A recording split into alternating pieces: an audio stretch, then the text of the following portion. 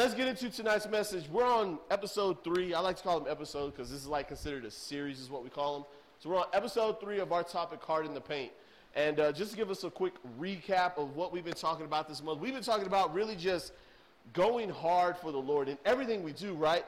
Approaching life with boldness and confidence, no matter what it is, okay? So whether it's in school, worship team, whether it's in the classroom, maybe it's on the tennis court, the baseball field, the basketball court, football field, whatever thing you are doing, whatever it is that you do in life, okay? I want to challenge you and encourage you. Do it with boldness and confidence, but not in yourself, but boldness and confidence because God has given you the ability and the opportunity in front of you, okay? And so we've been talking about going hard in the paint, and we get this from basketball. As I said, I'm a basketball person, right? And so in basketball, there's this thing called a lane. You've heard me describe this every single week, right in front of the basketball goal. And in the lane, it's like the hardest area. It's like, we call it the blood and guts area. We call it the paint because you got giants in the paint who are out to hurt you, block your shot, all that kind of stuff, right? And so when you come into the paint, you better come hard because if not, you're going to get your ball swatted, you're going to get knocked out, you're going to get an elbow to the face. I've actually had teammates who, when they would go into the paint to lay the ball up to score, they would get hit by a big guy and they would be bleeding out their mouths. I've had friends, old teammates, who actually lost a tooth in their mouth because it's so vicious in the paint. So when you come into the paint, you got to come hard. And we've been talking about how, listen, in life, there's obstacles you will face and things that you'll battle in life, adversity, right?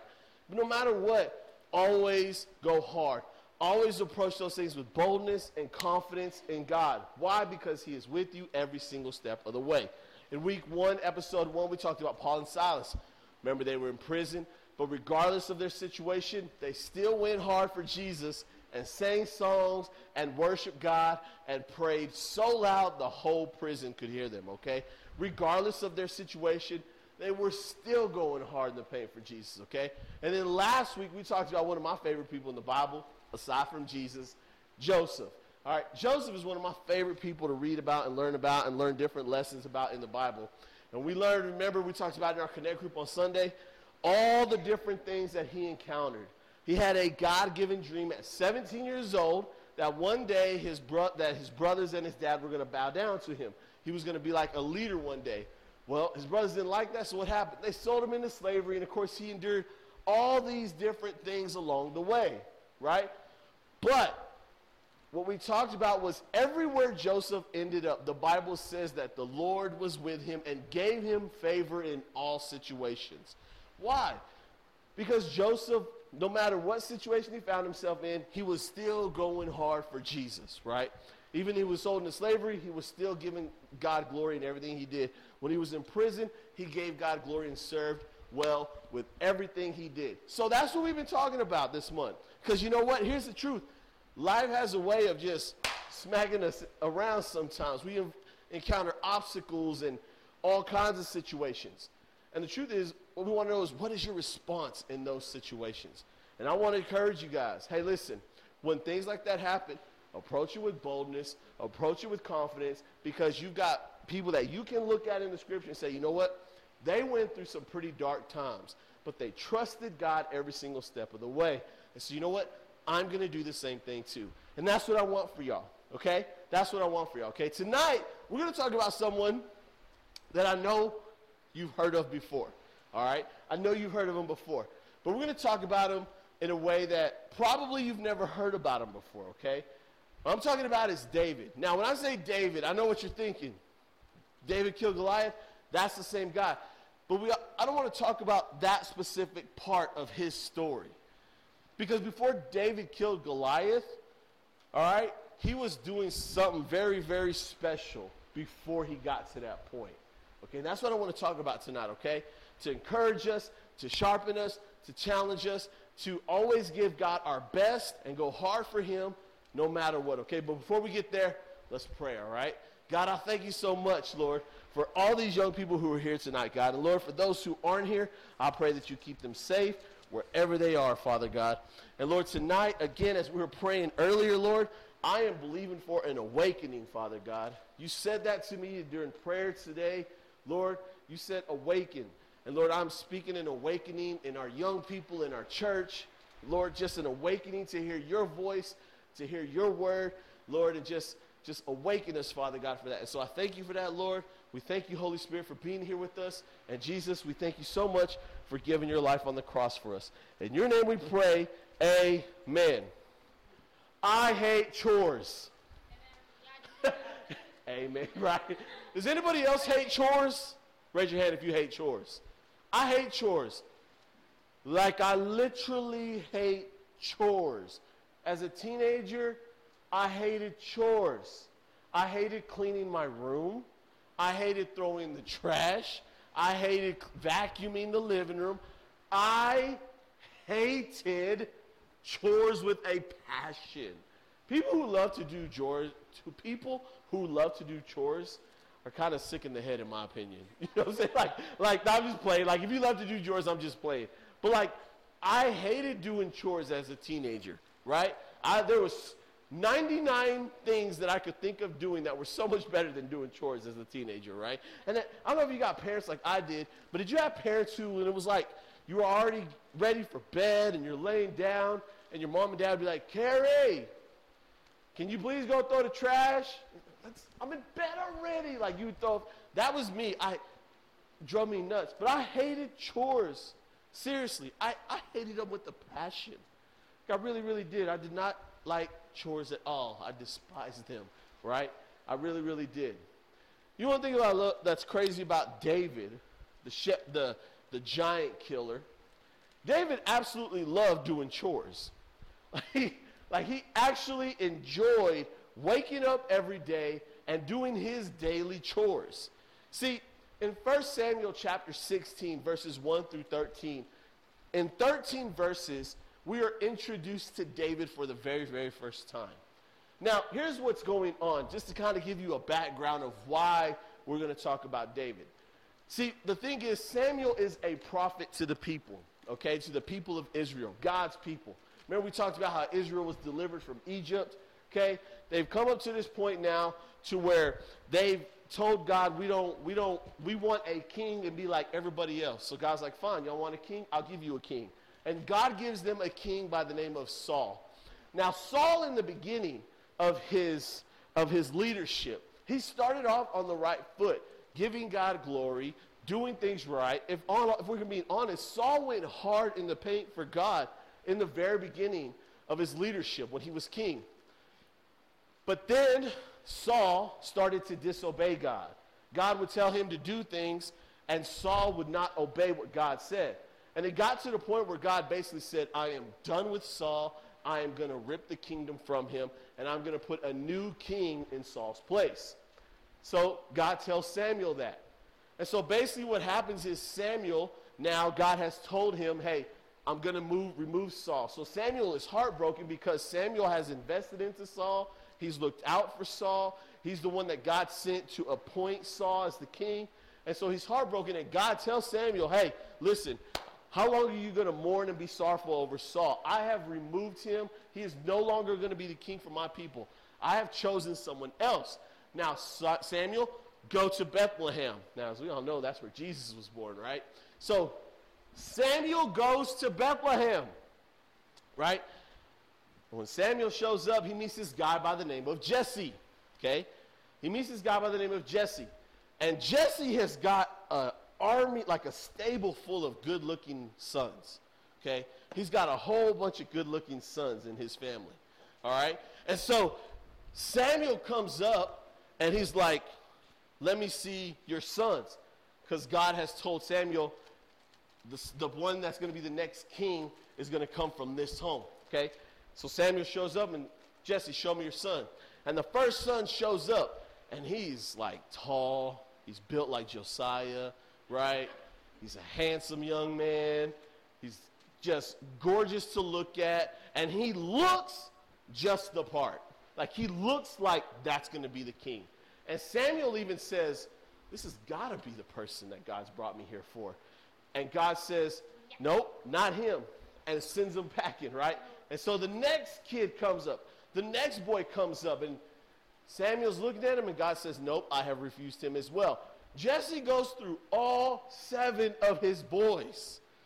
And not one of them, God says, is the one that I have chosen. Now, of course, Samuel's here, and he's like, but God, you said it was going to be from this home. And God said, yes, it is going to be from this home. And so Samuel's like, well, I've met all the boys. And Samuel looks at Jesse. He's like, hey, Jesse, these all the boys you got? And Jesse's like, well, I mean, I got another one. I got the baby. I got the run of the litter, basically. But, like, he's out in the fields, like, watching the sheep and the goats. Like, he's way out there, like, I don't think you want to see him. And Samuel's like, no, we're not going to eat or do anything until I see all the kids. And so Jesse sends for David to come. And here comes David, little teenager. He was a young kid at this time, 13, 14 years old maybe. So don't despise that you can't do something big for God, okay? That God doesn't see you at your age. Here comes David from the field, and the Bible says that Samuel looks at him, and he's got red hair. He's bright because he's been out in the sun all day watching sheep and goats and taking care of them, all that kind of stuff. And he looks at him. He says he's got beautiful eyes and everything. And then God speaks to Samuel. This is the one. Anoint him. And right there in front of his brothers and his dad, Samuel anoints David to be the next king of Israel. I love that. At 13, 14 years old, David is anointed and appointed to be the next king of God's people. But I sit back and I read that story, and I find myself going, what exactly did David do? To be honest with you, what exactly did David do to deserve this type of thing, right? What exactly did David do to earn this, right? What exactly did David do? And here's something that God spoke to me, honestly, today. This is so powerful. Pay attention. This is so powerful. Here's the thing. David was never trying to be a king. He was just trying to be the best shepherd boy he could possibly be. David was never seeking to be a king. David wasn't trying to impress anybody to be king. As a matter of fact, when Samuel showed up, David didn't even know he was there, so he couldn't try to impress Samuel to try to be king. Samuel didn't know who David was. David didn't know who Samuel was there. David wasn't even trying to be a king. He was just trying to be the best shepherd boy he possibly could be, right? That's all he was trying to do. And here's what I love about David, because every single day of his life, he would wake up, and he absolutely loved going out every day to that field and watching those sheep and goats. He absolutely loved those sheep, and he loved those goats so much that he defended them with his life. If you continue to read David's story, he goes on to tell King Saul, he says, listen, I used to fight off lions and bears. The Bible actually says that lions would grab the lambs in their mouth, right? And they would run off with them. And David would chase the lions down and basically get the sheep back and bring them back to the pasture. When bears would come and take goats and lambs and sheep, David would chase bears down, okay? Listen, he's a kid, 13, 14 years old, right? He's fearless. But here's what I love even most about David. He's a young man of character. He's the same person when nobody's watching. Because one thing that I love about David is that David was a worshiper at heart. In those fields, not only did he look after the sheep, lambs, and goats, but he would play his harp and sing songs to God and just worship God. David loved everything about his life. He loved his chores, and he loved doing all of that. In all honesty, David wasn't even trying to be king. He was just trying to he just wanted to be the best shepherd he possibly could. Every single day David woke up, what was he doing? He was going hard. He was going hard to paint for God. Like he understood, like, where I'm at today is because of God. And I'm going to thank God every single day. I get this wonderful privilege. He saw looking after sheep and goats as a privilege, right? Check this out, even when his dad never said, hey, good job out there today, even when his dad didn't acknowledge him and brought him before Samuel, he still went out every single day and did everything. I love this. The Bible says this in Psalms chapter 78, verses 70 and 20. I love this. The Bible says this. It says, he who is God chose David. See, David didn't choose to be king. God chose David to be king, right? God chose David, his servant, and took him from the flocks of sheep and brought him from caring for the sheep and their lambs to being the shepherd of Jacob and his people and Israel who belonged to him. So David was their shepherd with a heart that was right and led them with good hands and wisdom. I love that, because here's the thing. What did David necessarily do? Man, he just showed up every single day and served his dad with excellence by being the best shepherd boy possible. And it was God who chose David, not the other way around. God chose David, and he took David from his little shepherd boy spot and moved him to being the king over all of Israel. I love that. I love his story, because here's the thing. I truly believe that God has something for all of us, right? I do. And I truly believe it's important for us to see this right here, because here's the thing. Before David killed Goliath, before he was a king, before he killed so many Philistines and all this sort of stuff, right? Wrote Psalms, all that. David was a faithful shepherd boy as a teenager. He showed up every day and gave it his best in the beginning. He was a young man of character.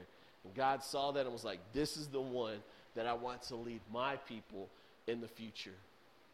And so I want to encourage you, listen, maybe nobody notices you, right? Maybe nobody sees all your effort, hard work, and your heart is genuine. Hey, I really do this for God. Just keep doing it. Maybe no one sees you. It's okay. God sees you. In the same way he chose David, he chooses all of us, right? He chooses all of us. So go hard in the paint for Jesus, guys. I love that, man. I love his story, because this is where it started. It wasn't David who chose to be king. He wasn't trying to be king. But God chose him and took him from this position to this position, okay? And on Sunday, in our Connect group, we're going to talk a little bit more about this, okay? So I'd encourage you to be here for that, all right? So let's pray.